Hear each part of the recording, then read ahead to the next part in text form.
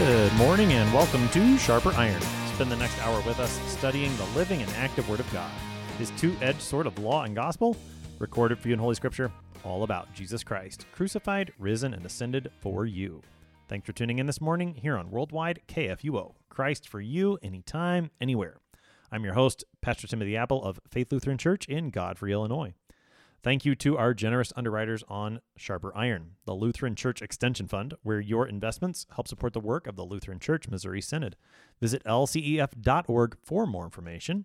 And Luther Classical College, a college for Lutherans by Lutherans, opening in fall 2025. Learn more at lutherclassical.org. On this Thursday, April 20th, we are studying 1 John chapter 2, verses 18 to 27. In today's text, St. John warns against antichrists, those who speak lies instead of the truth, departing from the Word of God, and claiming that Jesus is not the Christ. To help us sharpen our faith in Christ as we study God's Word today, we have with us regular guest, Pastor Chris Hull. Pastor Hull serves at Zion Lutheran Church in Tomball, Texas. Pastor Hull, welcome back to Sharper Iron. Oh, Brother Appel, thank you for having me. It is always a joy to hear your voice. I'm looking forward to soaking up all of your wisdom concerning St. John's first epistle this morning, Pastor Hull. I tell you, I hope it is a small sponge because my wisdom does not even compare with yours, but let's see what happens. So, Pastor Hull, we are in 1 John this morning. As you wisely told me, that comes before 2 John. Help us with some context when it comes to 1 John as we prepare to look at these verses from chapter 2. What should we know about the epistle, what St. John's been writing so far? Well, I mean, you have some beautiful stuff. What's great about this, you start with it's really an epistle of who you are in Christ. You have this beginning of the word of life, walking in the life. You have that beautiful passage from our divine service. If we say we have no sin, we deceive ourselves and the truth is not in us. But if we confess our sins, God, who is faithful and just, will forgive our sins and cleanse us of all unrighteousness. You have John, because they already know it, but he's reiterating it, encouraging. This is who you are. This is who you are in Christ. And then you get to verse 15 of chapter 2, and it's who you are in Christ means you are in love. You're not like a love story like Nicholas Sparks wrote it, but you are in love with Christ. He is your love, not this world. You do not love the world, the things of the world. You love, you desire, and you cherish the things that are of Christ. All those things that are of Christ, your justification, your sanctification, your forgiveness and righteousness. You cherish the sacraments, you cherish the gospel preached, you cherish absolution. And then we finally get to verse 18 here, where he's like, well, we preach the truth to you, but there are those who don't. So you love he who preaches the truth, and you avoid and mark and even call out he who is not of the truth, he who preaches contrary to the gospel of Christ. Just like Paul warned the Galatians, remember, may he be anathema to you. Do not be bewitched by these people. So this is an epistle of who you are in Christ. And you talked a lot about how we love Christ as opposed to this world. And just thinking through what John has said so far in this epistle and what is still to come, that also comes from the fact not only of who you love, but who has loved you first, that Christ has loved you first. That's ultimately who you are. Well, and that's the thing. That's how he begins with it, that he is the one who loves you. When you look at this new commandment he gives, you only love because Christ is the one that loves you. Whoever loves his brother cannot hate God. They abide in the light. But we only love because Christ has first loved us. And that's what you get from this epistle, is this beautiful language of who Jesus is for you. He does not lie when he says he loves you. He has shown his love for you by spilling his blood for you on the cross, by giving it all up, emptying himself completely, as Paul wrote to the Philippians in chapter 2, verse, I can't remember, 7 or 8, one of those verses. All right. So with those thoughts in mind, that this is an epistle of who we are, whose we are in Christ, we turn now to 1 John 2, beginning at verse 18. Children, it is the last hour, and as you have heard that Antichrist is coming, so now many antichrists have come. Therefore we know that it is the last hour. They went out from us, but they were not of us. For if they had been of us, they would have continued with us. But they went out, that it might become plain that they all are not of us. But you have been anointed by the Holy One, and you all have knowledge. I write to you, not because you do not know the truth, but because you know it, and because no lie is of the truth. Who is the liar but he who denies that Jesus is the Christ? This is the Antichrist, he who denies the Father and the Son. No one who denies the Son has the Father. Whoever confesses the Son has the Father also. Let what you heard from the beginning abide in you. If what you heard from the beginning abides in you, then you too will abide in the Son and in the Father. And this is the promise that he made to us, eternal life. I write these things to you about those who are trying to deceive you. But the anointing that you received from him abides in you, and you have no need that anyone should teach you. But as his anointing teaches you about everything, and is true, and is no lie, just as it has taught you, abide in him. That's our text for today. That's 1 John 2, verses 18 to 27. Pastor Hull, in the first verse of our text, verse 18, John speaks to those reading his letter. He calls them children. We've seen this familial language throughout this epistle. Take us into that a little bit. Why does John address these people as children? Well, first, that's who they are. They're children of God. They're children of their heavenly Father. They are not sons of wrath. They are not strangers. They are not foreigners. They are children. They are those who are inheritors of the gifts of heaven, brothers and sisters of Christ. Children has this endearing feel with it, because it shows you don't have to earn something. You don't earn becoming a child. You are just a child. And it's nothing you have done to make this happen. God is the one that births you in the forgiveness of your sins as his beloved who will live forever with him. And that is who you are. It also sets up who John is to them. He is their spiritual father. He is the one that is responsible for them, the one who prays for them, the one in everything that he does is for their good. That when he writes this letter, even if it's words of law, it is words to bring back, to reveal. But words of gospel are the ones that follow that, as words that assure you of who you are in Christ. So children, it states who they are and also who John is for them, as he addresses them as children, children of God. I'm the one who's been given to hand this over to you. So he says to these children, those who are children of God and who have this relationship with him, where he is their spiritual father, he says it is the last hour. What does that mean, that it's the last hour? Well, this is the time prior to Christ's second coming. This isn't, we're not in the beginning of the birthing pains. We're in the middle of them. We're getting toward the end. Some would critique and say, well, this is how we know Christianity is a farce, because the early Christians thought Jesus was going to come back right then and there. He's going to come back and they won't have to continue worrying about this. But then generation after generation, he doesn't come back. So the last hour is 80, 90 AD. Now it's like, well, now we're in 2023. How long is this last hour? Well, to us, it feels like an eternity, because it's thousands of years. Whereas in Christ, this is but a short while. A day to him is 1,000 elsewhere. And when we look at this last hour, it also prepares you. When he tells them, children, it is the last hour, it is a sign of encouragement. Like, company is going to be here. Like when you have someone coming from out of town and they've just landed at the airport and their Uber is going to be at your house in 40 minutes, that's when you get into overhaul time to make sure the house looks like the model home no one's ever lived in before. So the last hour means be ready. Don't assume it's not coming. Assume it's here, but you're a child waiting for it. You're waiting for a blessed thing. You're waiting for Christ to come back and claim you and take you unto the eternal realm. You're not waiting for a judgment of condemnation, but for that voice of Jesus that says, come, you who have suffered, come, you who have struggled, come, you who have died with me, that you may rise this day with me unto eternal life. So that last hour is right now. Every day is your last hour. Every day is that last moment. So stop wasting time being worldly, like you just preached about prior to this passage. Do not be worldly then. Instead, be heavenly. Read the scriptures, devour them. Spend a few hours a day reading them. Why not? What else do you have to do? Something better to do? No. Christ is coming. Read his word that assures you yet again he's coming for good things for you. Talk more about that and the effect that this reality has on our Christian lives.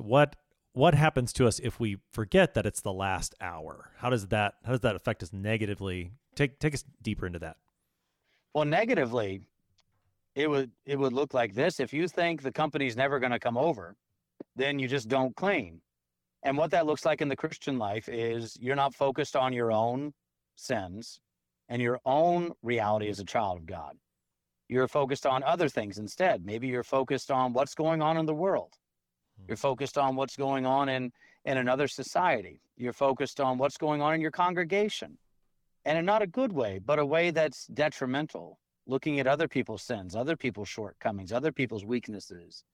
Rather than rejoicing that your past has been forgiven, you're trying to dig up your neighbors because you're bored, because you don't think there's anything to really get ready for. So you spend your time in useless babble, gossip, slander, or even worse.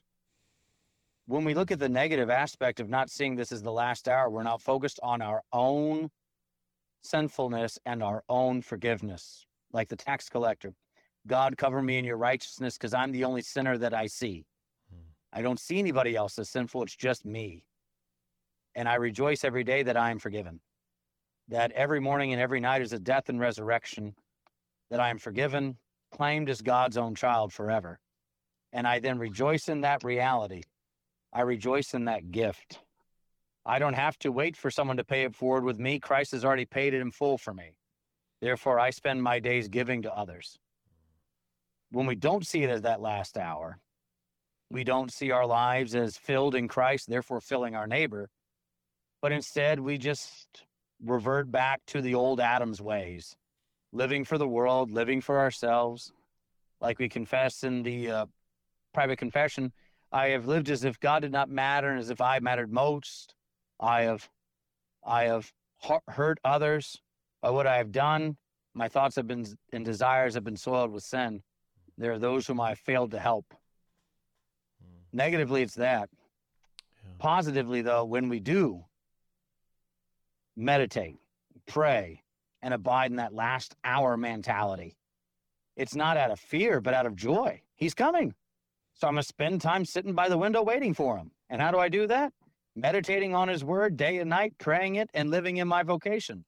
Joyfully as a husband or a wife, a father or mother, a son or daughter, a pastor or hearer, butcher, baker, candlestick maker, whatever you are in between, joyfully doing it because you know Christ is coming soon.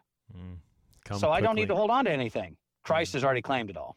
Yeah, come quickly, Lord Jesus. Very good. Indeed. All right, so pastoral children, it is the last hour, and now John begins to warn them against some of the things that will happen during that last hour. He says, as you have heard that Antichrist is coming, so now many antichrists have come.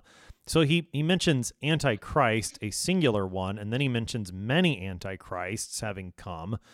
Take us into what he's saying, what he's warning against there. Well, I mean, you have the Antichrist. You have is this figure. He'll talk about it later in his epistle, right, with in chapter 4. So whoever you're interviewing for chapter 4 can talk a little more about who this Antichrist is, the Antichrist. I guess I can go to it real quick. He makes the point of every spirit that does not confess Christ is not from God. So he's talking more about testing the spirits there. But when you look at the Antichrist, I know like when I grew up in Georgia, everyone was always looking for this figure, and they would always see the Antichrist as like a worldly leader that everyone would listen to. So it's like, well, who is it going to be? I remember when I was in high school, it was Saddam Hussein was the Antichrist because he was this figure from the Middle East that was trying to rule everything. I don't know who we would say today, world leadership-wise, is the Antichrist. I mean, if you love Ukraine, you'd say Putin, maybe, or is it Joe Biden? Or is it, I don't know many other world leaders. Kim Jong-un? Who is it? That's not what it means to be the Antichrist, is to be this world leader. The Antichrist is the one who is against Christ, the one who veils himself as an angel of light, but is not Christ himself, who speaks against the work of Christ. And he is at work amongst us. He has been released from his little pit for a time.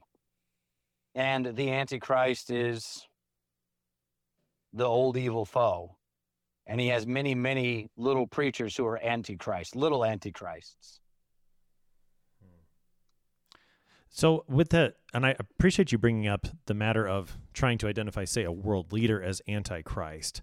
I think when you look here in the context of 1 John, he actually speaks against that idea that we should look for a world leader, because he talks about the antichrist or antichrists having come out from us, that is, from the church. So it has a lot less to do with secular power and a lot more to do with being in the church, but then going out from that true fellowship by preaching the falsehoods, the lies, that, and you've connected it to the devil already.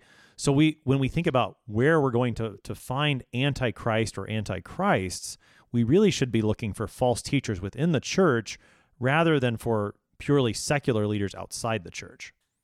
Well, exactly. You look at the time of St. John, well, the big heretic was Cerinthus. You know, he was the big heretic that denied, he didn't deny, did he deny the divinity of Christ or the humanity of Christ? He denied the divinity, didn't he? I think that's Cerinthus? right. I think that's right. Yeah, Cerinthus, denied that. There's the folk tale, I think it's in Eusebius's church history, where St. John goes into the bathroom, and those days the bathroom's one big area, and he sees Cerinthus, and he runs out lest God strike the building down and kill him along with that heretic Cerinthus. But you see, Cerinthus wasn't the only one. Heresies continued to come. Then you go a couple hundred years later, you get Arius. You keep going, you get Pelagius. Arius being the one that denied the Christ of being of the same substance with the Father, hence why we get that in the Nicene Creed. Pelagius, who held to man having at least some measure of free will to work toward God, or at least remain holy. And then you have the Semi-Pelagians. You have Nestorius, who had a misunderstanding of the two natures in Christ.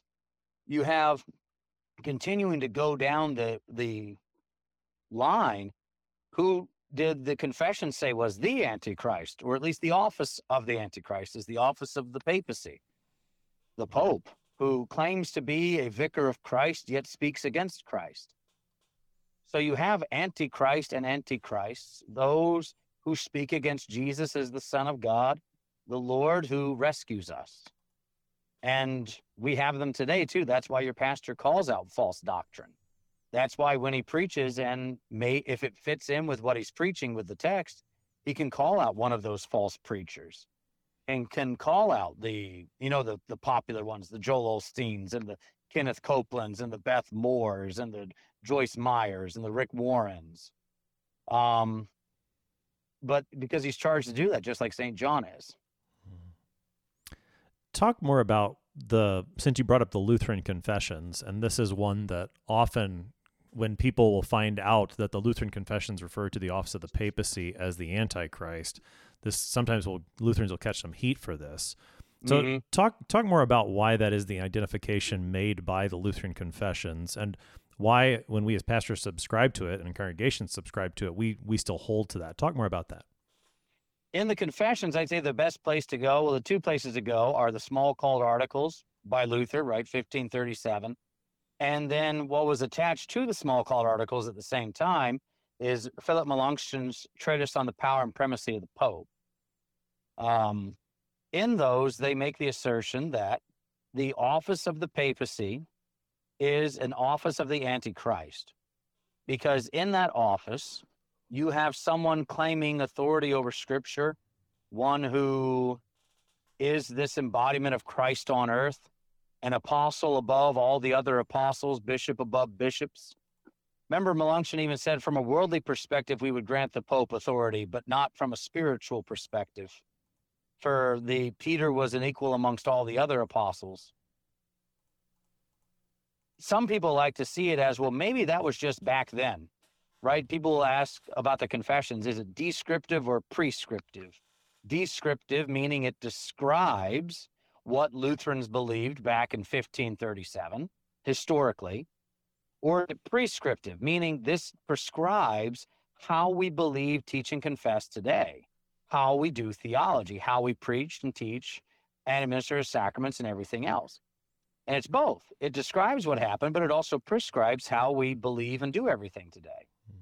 So when we swear to those documents as a guided guide, guided by the Holy Scriptures, we don't see this as this was just Philip Melanchthon and Luther's view of Pope Leo or Pope Julius or Pope Alexander. No, this is still what we believe to be the office that Pope Francis occupies, is an office that is against Christ, that is against Jesus as the only one through whom salvation is given, and only he works that salvation out by his grace alone. So the Lutheran confessions make that identification. And as John says, there is the Antichrist and also antichrists as well, so that whenever we hear false preachers, we know we're hearing those who are setting themselves against Christ, and they're coming out of the church. John uses this fact that you have heard that the Antichrist is coming and many have come. He uses that as the reason we know that it is the last hour. How is the presence of these false teachers an indicator of what we were talking about earlier, that it is the last hour? Well, remember, Jesus said, many will come saying they are the Christ. Oh, look, there is the Christ. Jesus says this very clearly in Mark, and he says it in Matthew, where he has those few chapters, is it 22, 23, and 24? Or I need to go back up further, where he has his end times, where you get all those like last Sunday of the church year texts. And in that he says, many will come saying they are me, but they're not, because you will know that day. When I come back, you will know, because you will see the lightning from the east to the west, the coming of the Son of Man. So many will come saying they are the Christ. And what John's also saying here is, just because someone claims to be a Christian doesn't mean they are one. You look at church bodies. Like, why does pastor not like my Methodist aunt? Well, no, he likes your Methodist aunt. She's really nice. She's really, or aunt, however you want to say it. I think I pronounced Methodist right. You did. But that's the thing. It's he doesn't hate her. But what he's doing is he's saying it is a church body that rejects the truth of Scripture. And in that, then, not only is the Pope Antichrist, so is that church body that denies the truth of God's holy word, that rejects it. I was having a conversation the other day with someone saying, aren't you really happy that a lot of Methodists are opposing this understanding of gay ordination? I said, I'm not. Why would I be happy about the conversation even happening? This isn't a good thing. This church body rejects the word of God. That's how this conversation can even take place. And it's not the only one. So we're not picking on the Methodists. We have this even with our own Missouri Synod. That's why your pastor is not a pope. He is under the Scriptures and the confessions. They guide everything he does. Or the board of elders are not in charge of your church. Jesus is. How do you know how Jesus is in charge? Scriptures and the confessions. So even your local Missouri Synod church could be Antichrist if they're not walking in accordance with these things. So that means you need to know them, so you know who to listen to and who to avoid. Yeah, we'll talk more about that when we look later at the language that St. John uses about the idea of abiding in Jesus and letting his truth abide in us. That is a great necessity for us as Christians, to be immersed, to abide in the Word of God, so that we can distinguish between truth and error and cling to the truth that Christ has given in his Word and flee away from those who would preach falsely. Now, as John talks about those who preach falsely in verse 19, he says, they went out from us, but they were not of us. If they had been, then they would have continued, but they went out, that it might become plain that they all are not of us. Talk about this, what John's saying here about those false teachers going out from the true church. Well, they start that way. You know, a lot of these guys, they may start out as Christians. Look at Paul to the Galatians, you know. He says, just because someone comes claiming they're with us, don't test the spirits. Now, John will get into this in chapter 4 more, testing of the spirits. But when one comes to you, they come disguised as an angel of light. They come as one who, well, our own church body has dealt with this, right? If we're looking at history, you have a seminary. It's southwest of Fort Wayne. I know that about it. But I think they had a big deal happen in the early 70s, maybe, I think. You know what I'm talking about? The walkout. Yeah, there we go. Okay, I tell you. I'm sorry. I know it's a sore subject. It's fun times. But I mean, this happened, and we have people still alive that remember that. Right. But here's the fun part. Are there men that remained at the seminary who had sympathies toward those teachings that are false, that then became pastors in the Missouri Synod? Yeah. Or did we have men that left and came back into it? And that reality is, well, why'd you come back? Or why did you stay?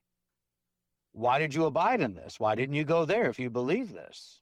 We have our own debates about women's ordination. We have our own debates about the Lord's Supper, our own debates about these things. So, like I mentioned your Methodist aunt earlier, maybe we need to get to a point in the Missouri Synod of, do we all agree? Do we all understand? Not even agree, because that doesn't matter. Do we all know what the word teaches? And are we faithful to it? Or are we faithful to something else? Even in Fort Wayne, we have that too. Are we teaching and preaching that which is true, or are we straying from the path? Just because someone has a title and a history doesn't mean they're preaching the truth. You have to know who's coming to you and know exactly how to receive it.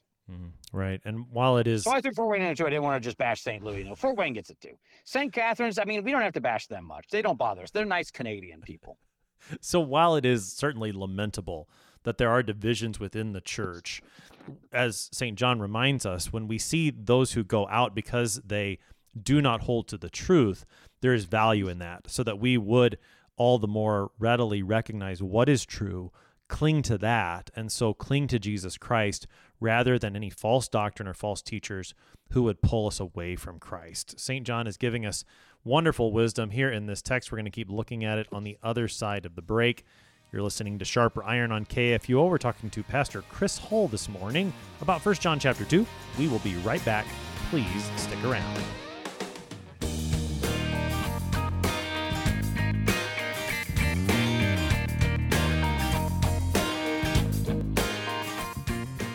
What do you think of when you hear the word college? Expensive? Liberal? Woke? Imagine a college that is affordable, a college that is unapologetically conservative and Lutheran, a college that won't take a dime of federal funding, a college that teaches the best of our Western heritage, a college where students grow in the Christian faith instead of leaving it behind. This is Luther Classical College, a college by Lutherans and for Lutherans. Visit our website, lutherclassical.org, subscribe, become a patron, and join the thousands who are making Luther Classical College a reality.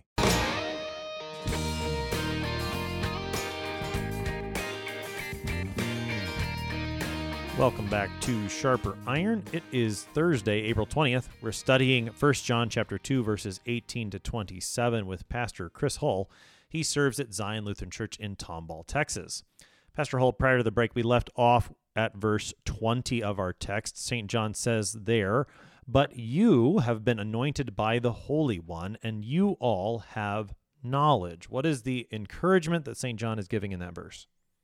Well, y'all are baptized. Y'all been anointed by the Holy One, and you have the gospel that is in Christ Jesus. Not only have you been baptized, you have been united with Christ in a death like his, rising with him in a resurrection like his. You have been given the true word, nourished in that baptismal grace. That's who you are, my dear children. You are not just someone off the street that I'm trying to convince of this. You are of the household of faith. You are anointed, set aside by Christ to receive the holy things and live a holy life. That's who you are.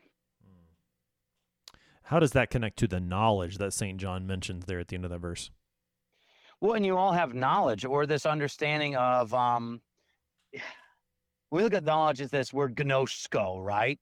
And isn't that right? Is it gnosko? I don't have the Greek in front of me right now, but gnosis Like or to know? gnosko is a one of the Greek words for knowledge. And Yeah. sometimes pastors today, you might hear them talk about Gnosticism. In Right. English, we usually leave the G silent, but it's that Yeah. same root. So here Christians are the ones who actually have knowledge. Right. How does that connect to the anointing given in holy baptism?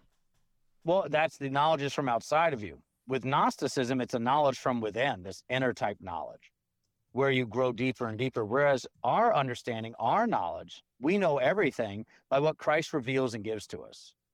We know because Christ has made known to us these things. And he makes them known in the waters of holy baptism, in the Lord's Supper, in absolution, and the gospel preached, and in the mutual conversation and consolation of the brethren. You know everything. You have the knowledge. You have the means of grace. You have the word, is what St. John is giving them. And then, when we think about the work of the Holy Spirit, the idea of knowledge or enlightening, this is one of the things that we confess in the Catechism, that the Holy Spirit is the one who enlightens us with his gifts. And even in the rite of holy baptism, you have often given to the newly baptized the baptismal candle, that here is this light, this anointing, this knowledge that belongs to you because you have been incorporated into Christ. You have received the gift of his Holy Spirit as he has promised. Right. And what's beautiful is, what does it mean to know Christ? You look at Luther's understanding of theology, that oratio, meditatio, tentatio, prayer, meditation, and suffering. Who is the one who works that out but the Holy Spirit? That our meditation is by the Holy Spirit. We pray by the Holy Spirit, and the Holy Spirit is the one who carries us through our spiritual anguish and warfare, that we may know who God is, but more importantly, know who God is for us. So as John continues then into verse 21, he says, I write to you not because you do not know the truth, but because you know it, and because no lie is of the truth. What is St. John saying in verse 21? Well, and that's the thing, is he's not saying it's you don't know these things. I'm writing to you because you do know it. I don't want you to lose it.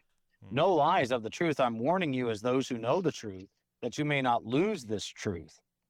Even take pastors. When you preach your sermon, you're preaching to the faithful. Are you preaching to sinners who are trying to become saints, or saints who are struggling with sin? And you can say, well, we're sinners. It's the simul. We're simultaneously saint and sinner. It's like, yeah, but one gets to live forever. The other one dies when you die. The one dies every single time you hear the word. The law preached, it dies, and that's the sinner. That's not who you are in Christ. You are a saint who now battles and goes to war with sin. You are a believer who battles and goes to war with unbelief now. That's who you are, and it's a blessed life. As St. John says, he's writing not because they don't know it, but because they already know it. It seems to me that there's an encouragement there for us as Christians to, as we've been saying, to abide in the Word, not to think we've heard it once, that's good enough. But St. John actually is saying here, I'm writing to you because you already know these things, and I want you to hear them again. That's, I think, serves as an encouragement for us as Christians to remain in the Word of God, to continue to hear it even after we've heard it once, twice, 3 times. Oh, think about it. Like today, I read the entire Gospel according to St. Mark with the saints at Zion. Not a huge crowd, but a decent crowd. And about 25 people, which I was expecting 2. And so it's good. But you think about it, the Word of God, just reading it together, reading it every day together. Don't just read it by yourself, read it with people. Go out to each other. Can you imagine if no one in church was allowed to talk until they could recite an entire book of the Bible by heart, including us ministers? I bet everyone would choose Philemon or Jude. But maybe Obadiah. Yeah. Maybe Haggai. I've heard it's pronounced differently, but but that's the thing, is when you look at the understanding of God's word, if we don't know it, if it's not saturated in us, then we speak lies. You only know the truth as it abides in you. So you're always meditating on the word, always focused on the word, always talking about the word. That's what a congregation is for. You go to church to be healed. So let's just consume our time with the word of God. Can you imagine if you know where your pastor is all the time? He's either at the hospital visiting people, in a home visiting people, with his family, or he's at church reading the Bible. just out loud, reading it all the time. Like set times during the week where he's just reading the Bible out loud. And you can go and just listen. Well, how many people would show up for that? Or do we think we know it well enough? I know it okay. I know enough to get into heaven. Well, don't we hunger and thirst after righteousness? We would always want to know, to learn more, to study more, to meditate more. To know what's the big deal with golden calves. Why was there a dude that made 2 golden calves? What's the big deal about palm branches and how that relates to the Old Testament?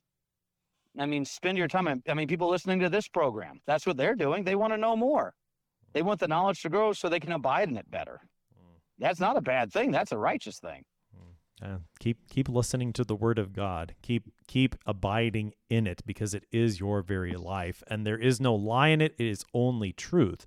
Now, St. John comes back to the thought of the liar and the antichrist in verse 22. He says, "Who is the liar but he who denies that Jesus is the Christ? This is the antichrist, he who denies the Father and the Son." Talk about the liar here, as St. John writes about him in 22. The liar is the one who denies that Jesus is the Messiah. He's the anointed one.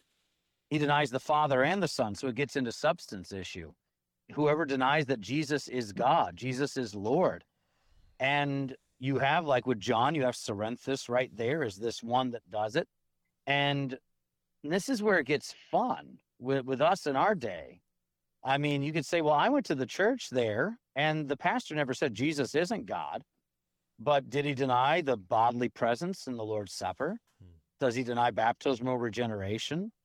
Does he preach justification and something else according to your works? Did he preach a sermon that had the gospel in it, or was it just a life lesson? You're not going to, it's rare to go to a church and find a guy that says Jesus isn't Lord. You know, it's going to be a lot more subtle than that. Hence why you need to know what you're talking about, to know what does the Word of God say. So that when you hear it, not that you become captain nitpicker, but you can be the one that says, this isn't good for me. This isn't good for anybody. This man who denies these things, trace it back, denies that Jesus is the Christ. Because if Jesus says this and he doesn't believe it, what does he believe about Jesus? How does this connect to Satan as the father of lies, as we heard Jesus say in John chapter 8? When you look at Jesus, not Jesus, the devil is the father of lies. Well, what lie does he try to spew? Is that God's word is not God's word. He did it with Eve. He tried it with Jesus. He tried it again at the cross. If you are the Son of God, come down from the cross, and then we will believe you. The devil always points you away from Jesus as your Savior. He is the one who lies instead of preaching that which is true. Anything that points you away from Jesus as your Lord and Savior, the only Lord and Savior, not 100, like fully and completely everything for you, then that man is the Antichrist. He is of the devil because he murders you by the word proclaimed, that false word. John, in this section, then makes plain the connection between the Father and the Son. For the Antichrist, who denies that Jesus is the Christ, then also denies the Father. So, into verse 23, no one who denies the Son has the Father. On the other hand, whoever confesses the Son has the Father also. Talk more about what John is saying there. When we look at it, it goes back to Jesus, he who confesses me before men, I will confess before my Father who is in heaven. When you confess who Jesus is, he is the Son of God, you confess who the Father is. So one can't just believe in the Father outside of the Son. One only believes in the Father because of the Son, on account of the Son. We know who the Father is because Jesus has revealed him to us. And we know who Jesus is because the Holy Spirit has revealed him to us. So when we look at he who believes and confesses Jesus, confesses the Son has the Father. But if you deny the Son, you do not have the Father. And this isn't talking just about other religions, you know, Judaism, Islam, or whatever. It's talking about anyone who preaches. Like I told one of my members, a very, very nice woman named Donna, she and I were talking the other day.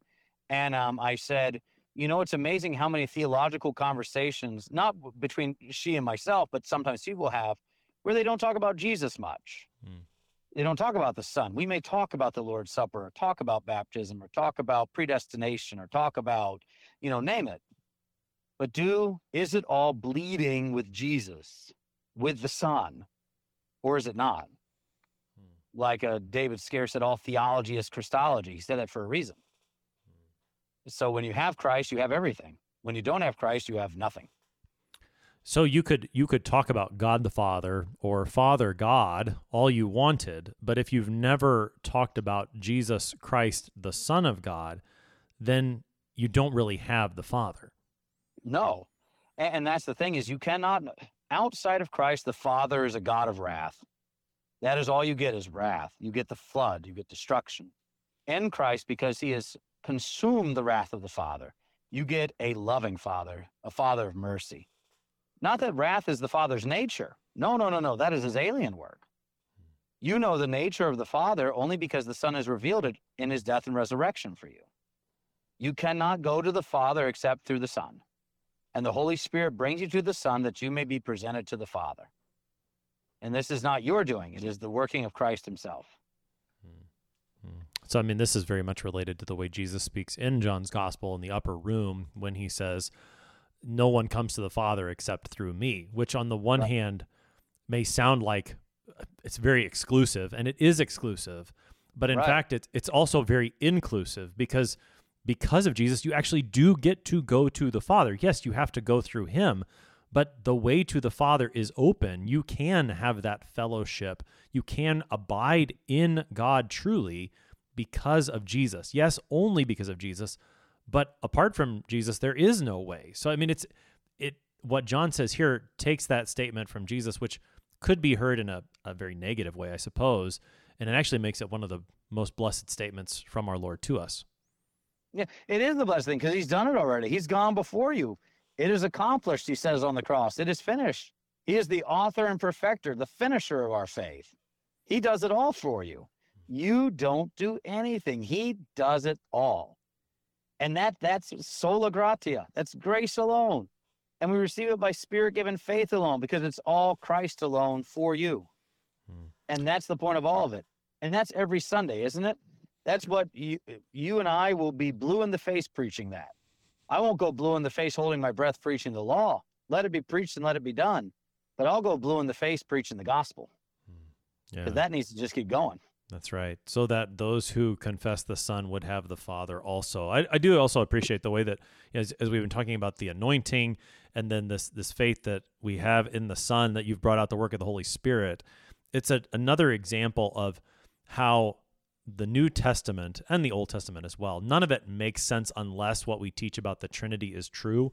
Sometimes people might wonder, why are we celebrating Trinity Sunday? Why do we have to confess the Athanasian Creed on that Sunday, Pastor? It's really long, and it uses a bunch of words repetitively. But by just the way you pointed it out here, and you see it elsewhere in the Scriptures, again, in the Old and New Testament, you see how really none of it makes sense without a Trinitarian theology. And so I appreciate you pointing it out here. Well, thanks be to God. Thank you. It's good times. So as John continues then into verse 24, he writes, "Let what you heard from the beginning abide in you. If what you heard from the beginning abides in you, then you too will abide in the Son and in the Father." Help us into John's words there. Well, you can hear his gospel here, right? Jesus says, "You abide in my word, you are truly my disciples, and you will know the truth, and the truth will set you free." How many times do you hear in society people say the truth will set you free? And they abstract it from the word of God. Yeah.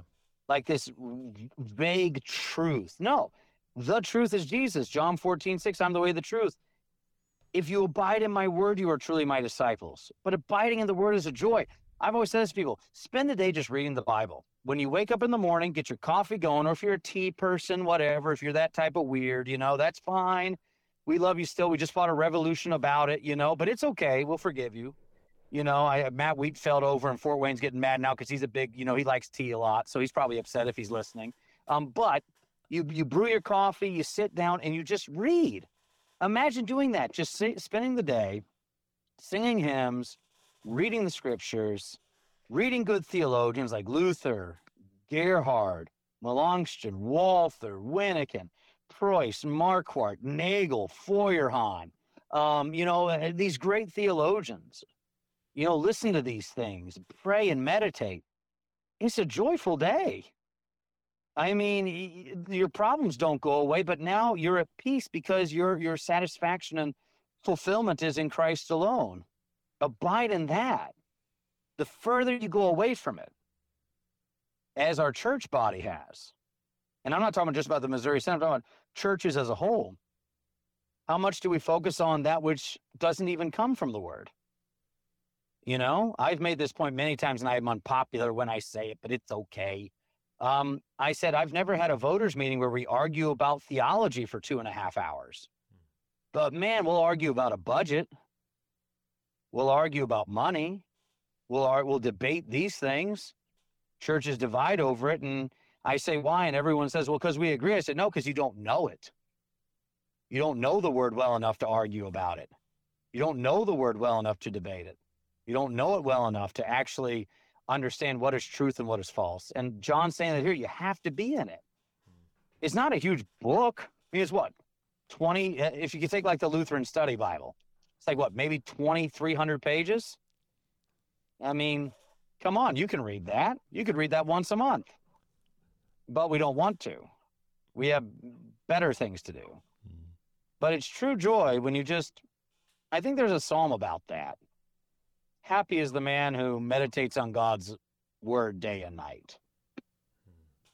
So let that abide in you. And it is what you have heard from the beginning. You talked about the echoes of the gospel. And I think from the beginning here, certainly it's what they've been taught by St. John all along. But I think this language of from the beginning goes deeper, that that from the beginning indicates we're not just talking about the word of a man, but this is actually the word of God that he's inviting them to abide in. Exactly. You get that beginning prologue. In the beginning was the word. This is the word of Christ, the one you had from the beginning. This isn't a new word.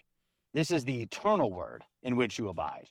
Yeah. And what's the point of that word? Verse 25, the promise that he made to us is eternal life. Why wouldn't we want to dwell in that which is eternal life for us? Yeah. I made this point the other day. I say we usually see our Christian life as we're on a road to heaven. We're getting to heaven. When I get where I'm going, as Brad Paisley sings. But Sunday morning, it's not about you going somewhere. It's about someone coming to you. Christ coming to you. And where Christ is, there is heaven. So maybe we should see our life as eternal life as being brought to us all the time. We never get to it. We're not going to heaven. Heaven comes to us. Christ comes to us and continues claiming us as we go through this valley of sorrow, as we suffer through it, as we survive it. Because heaven is what awaits us, and not just heaven, the new creation, the new heavens and new earth. John concludes in the text that we have today with verses 26 and 27. I write these things to you about those who are trying to deceive you, but the anointing that you received from him abides in you, and you have no need that anyone should teach you. But as his anointing teaches you about everything and is true and is no lie, just as it has taught you, abide in him. John again brings up the matter of the deceivers and then encourages those reading this epistle in the anointing they've received. Take us into these last two verses of our text. I remember one time I was taking a doctorate of ministry class at Fort Wayne with a Dr. Peter Scare. And I remember he sat there and he asked, what are the last words of Christ? The seven of them, right? Yeah, 7. Yes. What are they? And everyone around the room was able to muster it together. And, I thirst. My God, why hast thou forsaken me? Woman, behold your son. Son, behold your mother. It is finished. Today you'll be with me in paradise. Father, forgive them, for they know not what they do. I'm missing one. Yeah, and I was tracking with you, and then I lost which one you said. It is finished. He keep asked going. a beautiful thing then. He then said, where are these written? I'm only asking for 7 statements here. Where are they in the Bible? And everyone was silent, and everyone got mad at him. I sat there and I thanked him. I'm like, you showed how I know these things, but I don't know where they are. And you go, I don't get saved by knowing it. But yeah, why wouldn't you want to know it? Why wouldn't you know that woman, behold your son, son, behold your mother, it is from John's gospel. Yeah. Or it is finished, John's gospel. Today you'll be with me in paradise, Luke's gospel. Father, forgive them for they know not what they do, Matthew. You see these. No, that's my God, why hast thou forsaken me? Matthew. Yeah. When you look at these, it's like, but what chapter, what verse? So what it does is, what John's saying here is, I know you know it, but you can abide in it more. You are never knowing it enough. The closer you get to heaven, you realize how little you know. And abide in it. Because if you think you know it, you really know nothing. Every time I go into the scriptures, there's more that the Holy Spirit does, because that's the anointing. He's the one working on you as you abide in the word. It's not you doing something. It's being worked on by the Holy Spirit. And as you meditate on that word, it works on you. It molds you. It shapes you. It fashions you unto that which you will be unto eternity. And we abide in that. So when critiqued, and you can kind of sense it in John here, he's like, I know you know it, but you could know it a little better. You can be known better. And in that we have humility, grace, peace, and love for each other. I really appreciate that encouragement, Pastor Hall. I think, and if I remember right, did you say, Father, into your hands I commit my spirit? No, I didn't. That's the one I forgot. There you go. Which is also from Luke. That's from St. Luke that we get that one. So very good. Yeah, an encouragement not to just know the words, but also know where to find them in the scriptures, to keep abiding in these truths that are eternal life for you and for me. Pastor Hall, we have about 2 minutes here on the morning. Help us to wrap things up. Give us the good news from 1 John chapter 2. It's a good thing to want to read your Bible. It's a good thing to want to go to church. It's a good thing to want to receive the sacrament. It's a good thing to meditate on your baptism. You're going to fail at it, though. You're going to have days where you don't meditate on it as much as you want, days you may not. When you are faithless, take heart. Christ is faithful, for he cannot deny himself. These things are not there to guilt you, to burden you. They are there to free you, to grant you joy, peace that surpasses all understanding, that completeness in Christ alone. These things are gift to you, to meditate on God's word day and night, because this place is not where you're created to be unto eternity. This valley of sorrow, this entrance into the gate of hell, this isn't your permanent place. You have been created to be one who lives forever in the new creation. And the gifts that Christ freely gives you are for that. Trust not in the one who points to you anywhere else besides Christ. His blood, his wounds, his death for you, for your forgiveness. They are yours forever. So may you rejoice in that absolution today, that in Christ you are free from sin, death, world, and the power of the devil, and united to Christ, joined at the hip, so that you can walk with him unto the ages of ages. Pastor Chris Hull is pastor at Zion Lutheran Church in Tomball, Texas. He has been helping us today to study 1 John chapter 2, verses 18 to 27. Pastor Hull, thanks for being our guest today. Brother Appel, it's always fun times. Keep up the good work. The devil hates your guts for it, but hey, Jesus delights in you. The last hour is here, dear Christians. We are waiting for our Lord to return. We do not know when the day will be, but we look forward to it with great anticipation as those who are children waiting for their beloved brother to come home. In that waiting, we rejoice to abide in the Word of God, which is our eternal life, which protects us from the lies of the evil one and grants to us that life eternal, for which we wait at the return of our Lord Jesus Christ.